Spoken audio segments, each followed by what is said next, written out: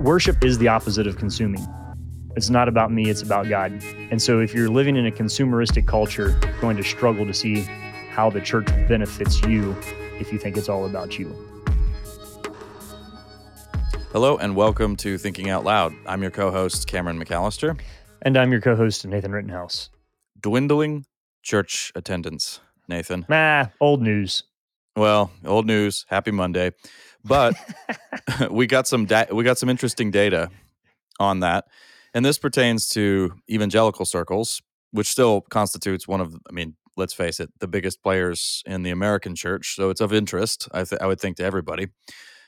But essentially, here are some of the interesting facts.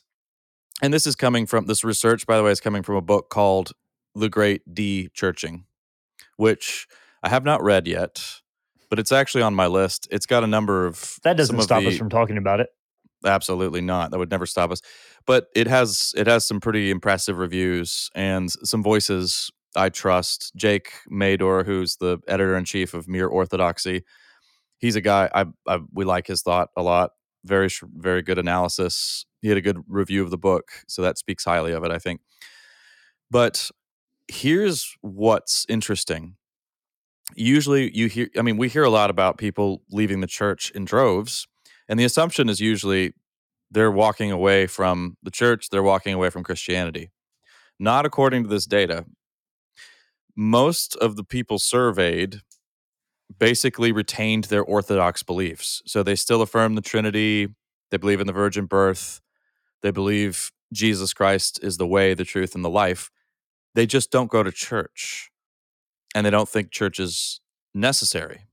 They see it as kind of optional. And so a number of different theologians and pastors and church leaders are kind of working on recovering a richer ecclesiology. Historically speaking... Can we call it rechurching? Yeah. If the book is de-churching, we got to call this rechurching. Rechurching. Well, historically speaking, evangelicalism has a pretty low view of church. And this is just compared to well, you better clarify that. Traditions. Yeah, you better clarify this a little bit. I will think clarify that. People would gasp there, but yes. Contextualize it. Yeah, they do. Okay, so for instance, Catholics maintain there's no salvation outside the church. Now, obviously, there's nuance there, by the way, and people, but essentially, church in Catholicism is an essential part of your Christian, of the expression of your Christian devotion.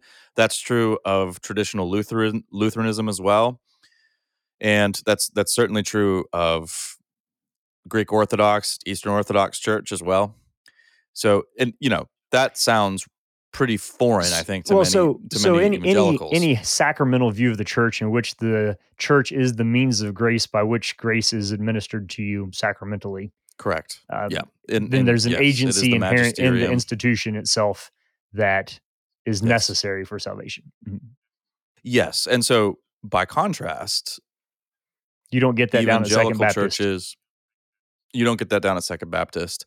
But some of the fallout from that has been now there's been such the view of church was so comparatively low that a lot, and the vision for salvation so individualistic that now many people don't think of church as necessary at all. And it was interesting. I want to hand this over to you, Nathan, in a second. But one of the articles I was reading that was looking at this and that was arguing for rechurching, as you said, church is essential.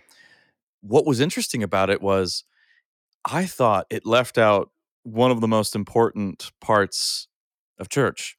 It talked a lot about how, Christians need to gather together so that we can learn to love one another.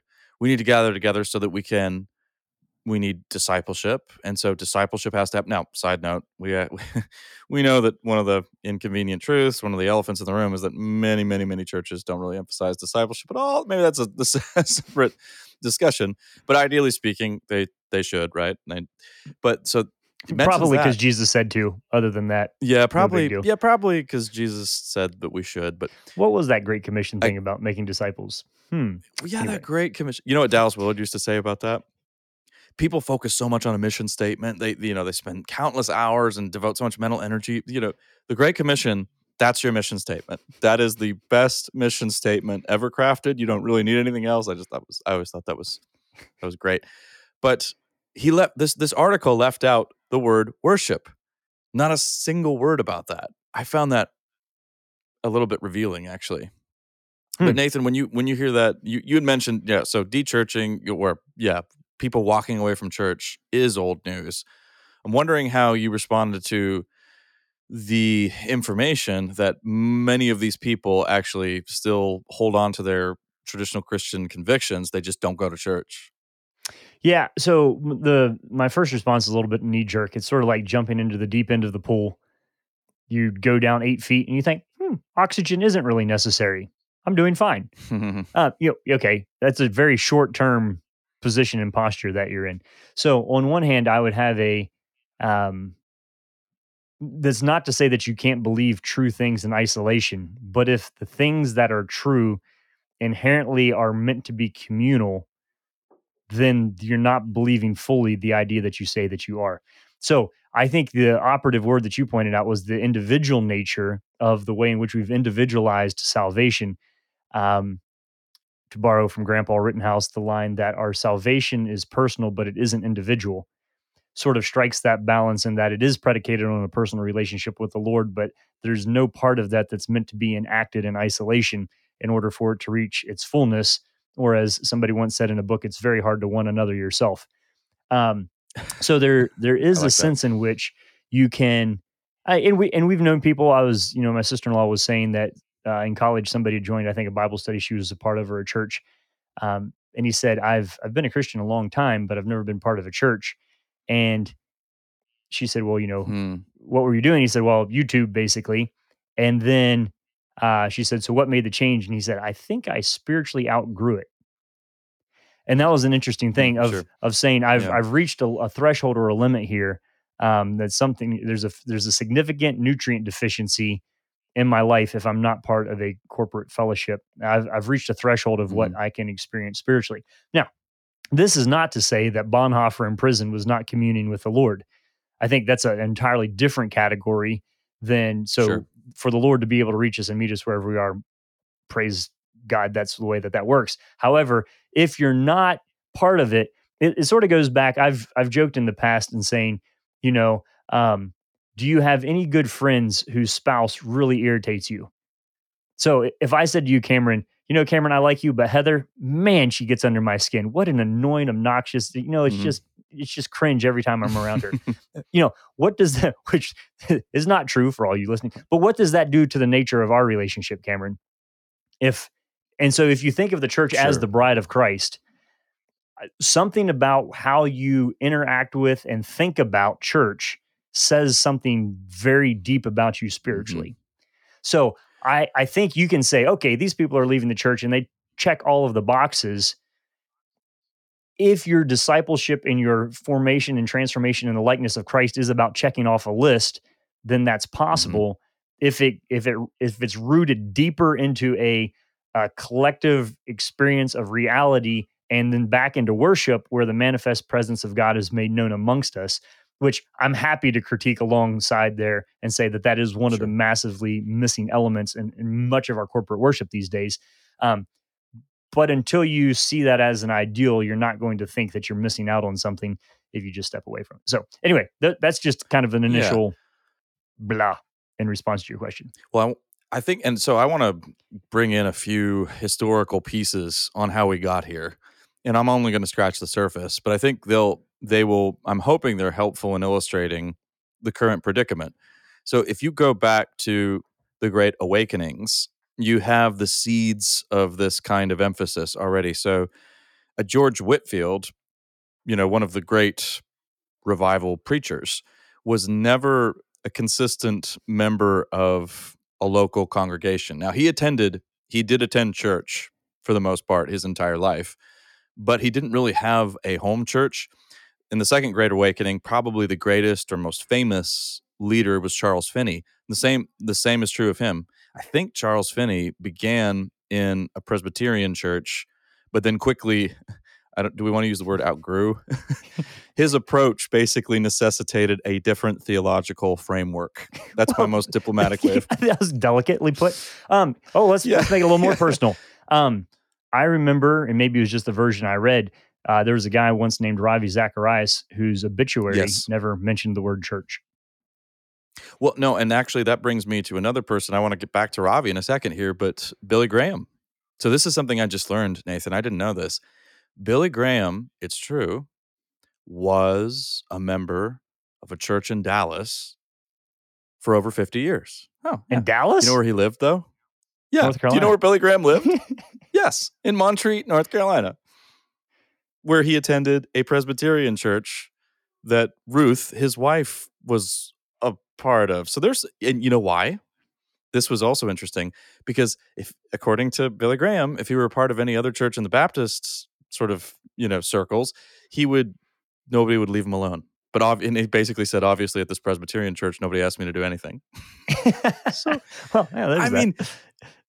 so you have, and he's probably one of the greatest modern parachurch. He led one of the greatest modern parachurch evangelistic ministries, and he didn't emphasize being part of a local congregation. Ooh. So, well, hey, wait, while we're on this downward spiral, yes. So you mentioned parachurch.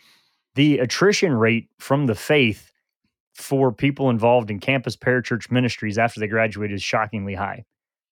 So if you're part of a campus ministry and your sole spiritual formation is around a group of people for 4 years, and then that group graduates and scatters all over the world, the next step of senior year finishing a parachurch, if you weren't already connected to a local church, isn't that great. And this is something we've talked to campus minister, leaders about this. That's a known fact that you have to be, in order to thrive spiritually, it's great fun to have a parachurch connection, but you have to be embedded in a local congregation as well for the long-term sustainability of it.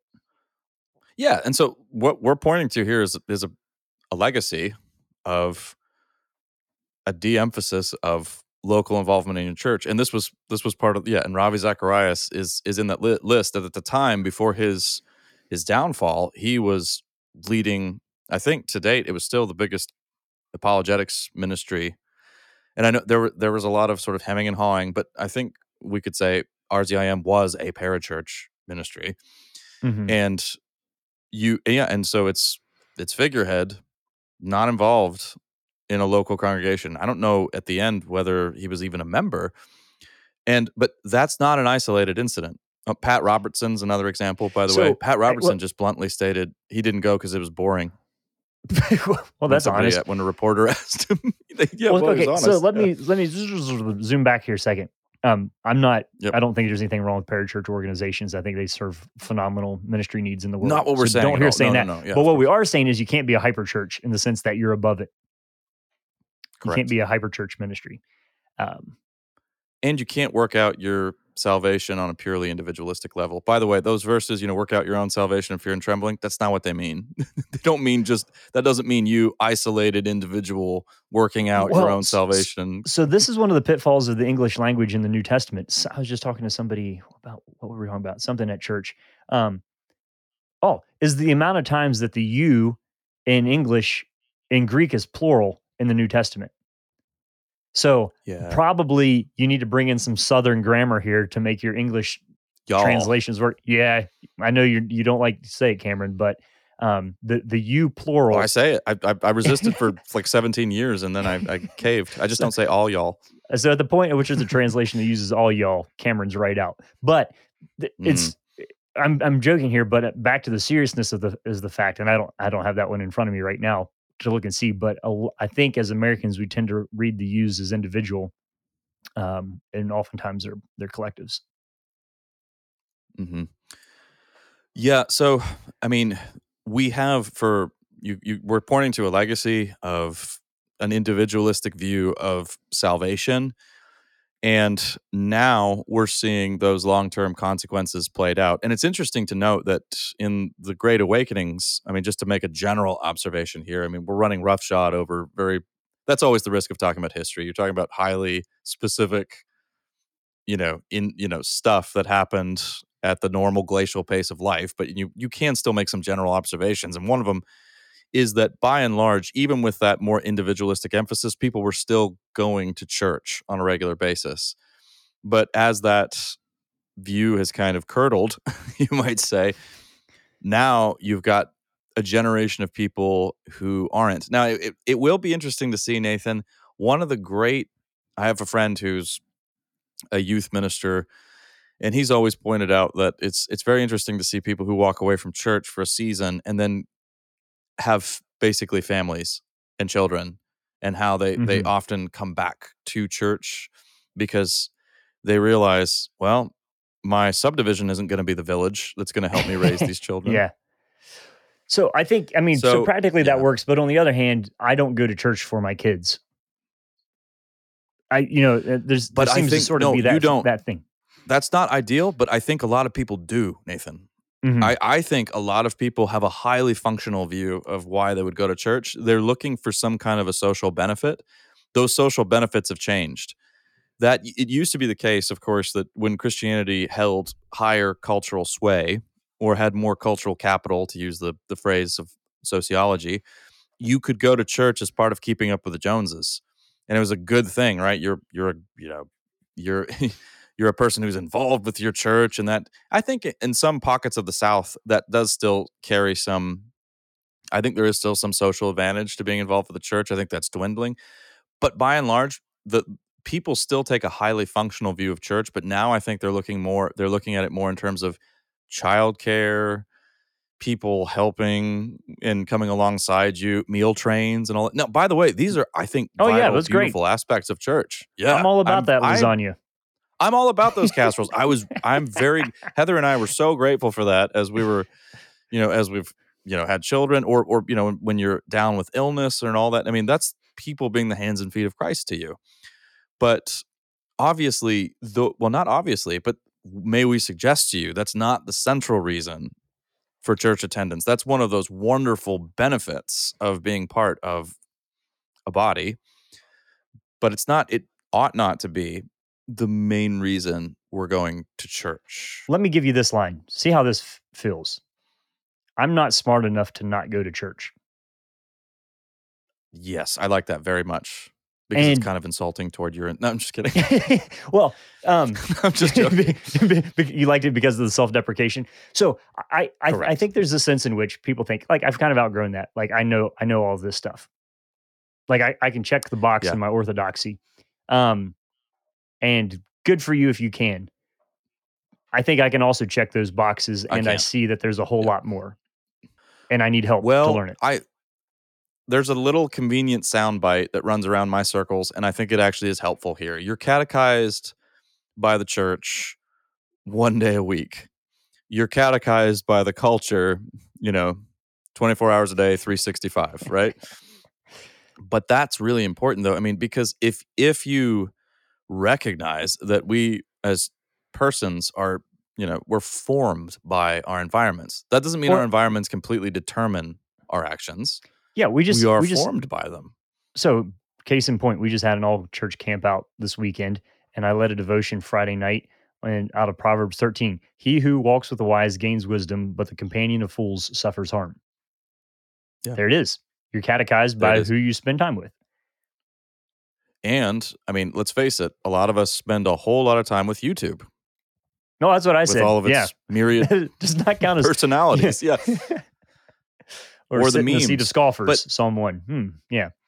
of course, yeah, of course. But I think also let's bring in a relational dimension here of this. One of the analogies I often use is you can get to a so I've heard and may have uttered phrases along the lines of, oh gosh, another sermon on the need for grace, another sermon on the gospel. I think I got it at this point. But do I ever come to a place where Heather tells me, I love you, and I say, okay, I can't even tell you how many times you've told me that now. I've got it. I know. Let's just say it's just settled. No, I haven't heard that enough. I need to continually hear that. I need to continually hear the gospel. And I need to continually have my head straightened out so that I see reality for what it actually is. And in order to do that, I don't just need me and my Bible and be on my knees alone. I need the church. I need God's people. Okay, let me preempt an objection here, which is to say that your Christian faith is not true because of your Christian faith is not true because of some kind of group think. Like it doesn't Mm, become more true because sure. you're doing it as a group. However, the truths that are within it don't reach their full potential unless you're doing it as a group. So, this is not to say that something can be true and can't be true in isolation independent of a community. It can, but if that truth is inherently communal and relational, then it's but it also is there not a sense in Cameron where we kind of have this lowest common denominator of church. So, let's say for example, Hmm. um pop quiz. Name a professional sports team in Atlanta, Georgia. You live there. Hawks. Hawks. The Okay. Hawks. Okay. So, Atlanta Hawks. Yep. Atlanta Hawks. Let's go with this. Where if you said to me, Nathan, I'm a huge fan of the Atlanta Hawks, and I say, cool. Like, do you have any merch? You're like, no. Mm, And I was like, who plays for the Hawks? And you're like, I don't know. And I no say, clue. what's their record? I don't know. And you're like, when I go to the games, I try to see how far away from the action I can sit. Like, I really seek out the nosebleed section. Like, there's a certain point of like, are you really a fan? Like, you don't know anything about the team. You Yep. don't change your life. You don't have any working functional knowledge of what's going on. And you try Hmm. to be within the arena or stadium, but at the farthest distance from what's actually happening. It starts, like it. So there's some of this Yeah. conversation that seems like it parallels that to me as well of like, well, I don't know. It's maybe I'm being cynical, but there's a bit of that seems true in my No, mind. true. And yeah, I mean, that's the impression I often get when people when we're tempted to essentially take the line of, I'm not like those other Christians. I'm Mhm. not like those cringeworthy people. It was actually is interesting. Reinhold Niebuhr himself, very sophisticated, very educated, you know, theologian, taught at Union Theological Seminary back when it was, actually at its zenith. That it's fallen on harder days, but he would always say, he really emphasized, don't try to make that false distinction. But those aren't my people. No, no, no. If you're a Christian, those are your people. Mhm. Even crazy uncles and all. But I want to go back to something that you said earlier, Nathan. So on the one hand, we can say that the truth exists independent of our wishes, our wills, our whims. That's true. But we as human beings, our access to truth is always personal and it's always communal. So, and we can come back to that in a second. I'm drawing my thinking here from Michael Polanyi, who was a chemist, a scientist, but he was also an epistemologist. Boy, it's not a very nice sounding job title. I'm sure he But had a lot of fun in his life. yes, absolutely. He was Mr. Fun. But his book Personal Knowledge makes this case at great length. But my point here with regard to the church is that we're always going to, no matter how individualistic you think that you are, in the end, you're an inescapably communal and relational creature. And you're going to participate, your access to the truth is going to be mediated through a community. Am I saying it's relative? No, I'm not. I'm saying you have an inescapably human perspective because you're a person. You can't climb out of your human experience. But my point is, a lot of people who think I don't need the church, what you don't realize is that you're going to gravitate toward another community. And that other community is going to help, whether you like it or not, structure your beliefs. For many people, that's some kind of it might be Joe Rogan for some folks. It might be Rachel Maddow. It might be Ben Shapiro. I mean, Yep. just take your pick, okay? But these people are speaking to you from, this is a network, and it's going to help structure your thoughts. The key aim here is you want to find a stable, reliable, trustworthy authority and plausibility structure in your life. I'm using ugly kind of academic terminology, but the church is a beloved community, but your local congregation is that as well. This is why when we become a part of a church, it is a prayerful journey that we undertake, because we want to these will be our people, and this is your community, and you're seeking the Lord together. And that's why you want people who are not just that. See, this is why you can see how it's not just a matter of, well, you want really, really amazing, solid biblical preaching that's accurate. Well, sure, you of course you do, but you also want virtuous people. Oh, right. Yeah. You And want people teaching who. and So, well, okay. Hang on a second. Can I interrupt you here? Because this is a yeah, challenge for me. please do. Is that Yep. the cynic in me is having increasingly harder time worshiping with people that I don't know, because I want to know something about the person who is leading the worship, and I want to know something about the life of the Yeah. person who is preaching. And I don't know if that's just like a reality of the time in which we live, or if that's like some bitter, sinful blockage in my Well, own heart. But it's becoming more important for me to actually know something about the person who I'm choosing to let guide me in my it's a reflections and challenge contemplation. in the modern world, because churches now are, well, they're generally, they get bigger, and they're not part of a parish model usually. Yours, Nathan, is closer to, I think, a kind of a parish model just by necessity. But most people now choose their church according to, I mean, it doesn't have to do with its location is one among many variables. You know what I mean? Mhm.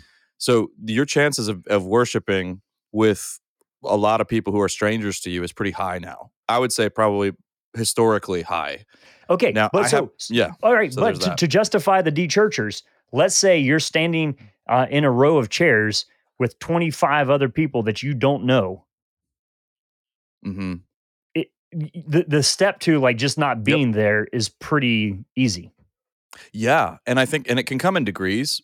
I mean, let's face it, COVID, the whole 2020 phenomenon, I think, forced a lot of people's hands on this one.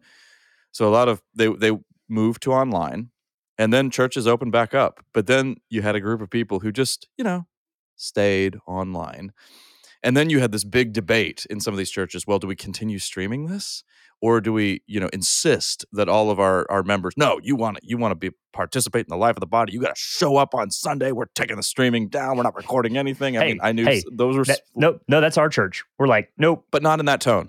not Not in not that tone. not, not exactly. No, it's like if you're not there, you miss something. But I think that was a further kind of obviously push towards some people who just, they left during COVID, and they just stayed gone, and they didn't come back. And then and I think some people thought, well, I'm not missing anything. I mean, I think there's room here. I'm not missing anything. I think there's room here, Nathan, also for bringing in some of the inconvenient things that we modern people don't like to hear. Sometimes we ask the wrong questions, and sometimes we look at these things in the wrong terms. And I would suggest there's some leeway here with some nuance, but I'm just going to go all Stanley Hauerwas and be provocative for a second, so to stimulate thought. If you're saying, well, I stopped going to church because I wasn't getting anything out of it, you're doing it wrong. Well, That's not the right so response. yeah, well, the whole, well, it's a classic line. I just wasn't being fed there. To which my dad, as a pastor, always responded, "That's funny. My kids started feeding themselves when they were about 18 months old." You know. Yeah. Yeah, and yes, that's the line I've commonly heard as well. And then it's fun to, well, it's not fun, but you can note the number of us who take our smartphones into the sanctuary with us, and maybe make occasional use of those during the sermon. And then it's a bit rich if that's what you're doing, and then you come out, well, I wasn't fed in there. Well, were you listening? Well, Well, so kind of. That's how I watch my TV shows. Oh, so this is like a TV show for you? I've never heard a sermon that I didn't learn something from. Now, some of those include like, I never want to say that again, Don't do or this. don't Yeah. do this. There's that. But yeah, there's so all right, let's project this out a little farther though. So this is the current research. Where do you think this is going? So caveat, neither of us are qualified to speculate on this, but that's not going to slow us down. Absolutely. So, okay, first of all, if you don't go to church, the probability of you passing your faith on to the next generation is extremely low, or you speaking meaningfully in the lives of anybody else, or mentoring, or being mentored is pretty low. So that kind of goes to my jumping in the pool analogy. Like you can do it, but I think there's a timestamp on that. Will there not, though, then be a resurgence after that, probably led by a younger crowd who is I would seeking think so. community Yes. where you can be known and still loved? Yes. Um, Particularly around churches that capitalize on the things that churches are really good at that don't seem to be trying to compete with the world on the entertainment level. So to me, this is sad. To me, it's not pessimistic. Not at all. And I think it's part of the refining that's happening in the US right now. So I still maintain my big picture take on this is that cultural Christianity was a lot more subtle in the United States than we thought it was, and that it's dying on the vine now because we're becoming more post-Christian than we have been. It's important to stress here that this is US style post-Christian. Mm-hmm. It's post-Christian is not going to look like it did in Europe, in Western Europe, like it does in Western Europe. That's where I grew up, in Western Europe, so I can speak with a tiny bit of authority there. I've been there in a long time, so qualify it with that. But the US is, first of all, we're too much of a melting pot with too many vibrant faith traditions represented here. And the centrality of religion to American life is so striking. So, but then again, I suppose it was in Europe as well, but you didn't have quite the legacy of religious wars Oh, that kind right. of Mm-hmm. gave rise to the Enlightenment. You've never really had that. Not like that in the US. So I think, but as we become more post-Christian, that those sort of subtly culturally Christian approaches to, and I'm really hesitant to. I don't want to point fingers or anything like that. I think a lot of churches wanted to make a positive impact and wanted to have a positive influence on the culture, and so they ended up adopting some, you know, models that were celebrity, predicated on celebrity or being more accessible and being more evangelistic than a traditional church service. And now that that's not as possible anymore and that's going away, what I think is going to happen is you will see church attendance continue to drop, but the churches that remain, you're going to have a real powerful vibrancy to them and a Mm-hmm. convictional strength that was not there before and an honesty that was not there before. So That was my I experience in see New it. England already. Well, see, yeah, Do, and when hallelujah. I mean, that's a great. So that's a hopeful thing for me.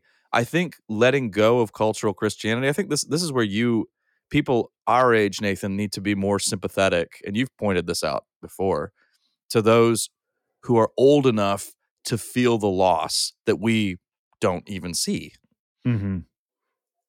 Yeah.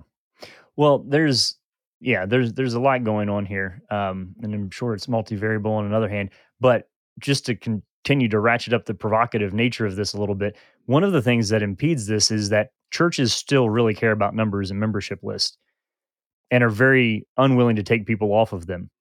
And so Yeah. it's not uncommon for a church to have as a member somebody who hasn't been there for 3 years. So I think Hmm. there will be some restructuring too in the way that we think about what does it mean to be one of what it is that we are. That's a big question for churches to ask as well. And you don't want to be exclusive. On the other hand, if you don't show up for any of the practices, you're probably not on the soccer team. And if you do that for a couple years, so there's a sense in which I think there will be that refining, clarifying, um, revolution of distinctions and distinctiveness that's based around community. But then I Yeah. think, we didn't tangle with the beast of the fact of what does it mean to experience the glory of God in our midst in worship. Hmm. Um, so this is well, let me give you one final. This is kind of like the classic old country preacher illustration, right? So this a guy, he stops going to church. He hasn't been there for a few weeks, and the preacher goes to visit him. And the guy opens the door to his cabin, and he walks in, and they don't say anything. And they sit down on two chairs by the fireplace, and there's a bed of coals there. And the preacher takes the tongs and reaches in and pulls out one of the live hot coals and sets it off on the hearth by itself. and they sit there a few minutes, and the light goes out of it, and it cools off and darkens. And then the preacher takes the tongs and picks up the coal and puts it back in the bed of coals, and it bursts into flame and light again and is producing heat, and then hangs up the tongs and walks out. And as the story goes, the man is in church the next Sunday. And so the illustration there of pulling an individual out of a collective and watching what happens to it, but then also the hope of what happens when that individual is reconnected back into, we might say, the hot mess that is the church, that is where the life and the energy comes back around. So it's kind of a simplistic illustration, but it does stick in your mind of this idea of what it is that we were made for. And when God said it's not good for man to be alone, I don't think that was just in physical references. I think there's a spiritual component to that as well. And as Paul writes and many other places, let us not give up on meeting together is a biblical injunction and command. It's not to say that we can't have issues or problems or critiques or criticisms of our church, but we have to recognize it is a core part of who we are. And it's a place where we grow and where we work and where we seek transformation for ourselves and for each other as a community, ultimately for the glory of God and for our neighbors' good. And then what it does for us becomes not even a secondary, but what's the third version of that? It's much farther back on the scale of what's important. And so we have to, worship is the opposite of consuming. It's not about me, it's about God. And so if you're living in a consumeristic culture, you're going to struggle to see how the church benefits you if you think it's all about you. So I think be thoughtful of that. Cameron, your insight there was right. We don't want to neglect worship as one of the key components of why it is that people go to church. That was Moses' prayer, that the glory of God would be made known in the midst of the people. And that's our prayer continued today, that the Lord would meet us there. And, we have the promise of Christ that he will. So lean into that. I think if you're teaching, if you're preaching, you're somebody who's in a leadership role, you're thinking deeply about your faith and you're encouraging others along the way, lean into that idea of what does it mean for us to worship well? What does it mean for us to really emphasize the value of the growth that only happens when we work together and collectively in community? And then how do we take our personal relationship and experience with Christ and feed that back into something that's good to share for the growth of others around us? Let's talk about these things, be intentional about them, and more precision and more clarity is what's going to be needed in order to have more stable communities going forward. So don't shy away from teaching things that you think other people know. A weary world needs to know the good news that you do. So lean into sharing that, and keep your door wide open to those cold coals that might want to come tumbling back in. Say a prayer for them, and let's remember the Lord has a lot of work to do on us all. So you've been listening to Thinking Out Loud, a podcast where we think out loud about current events and Christian hope. Thanks for listening to Thinking Out Loud.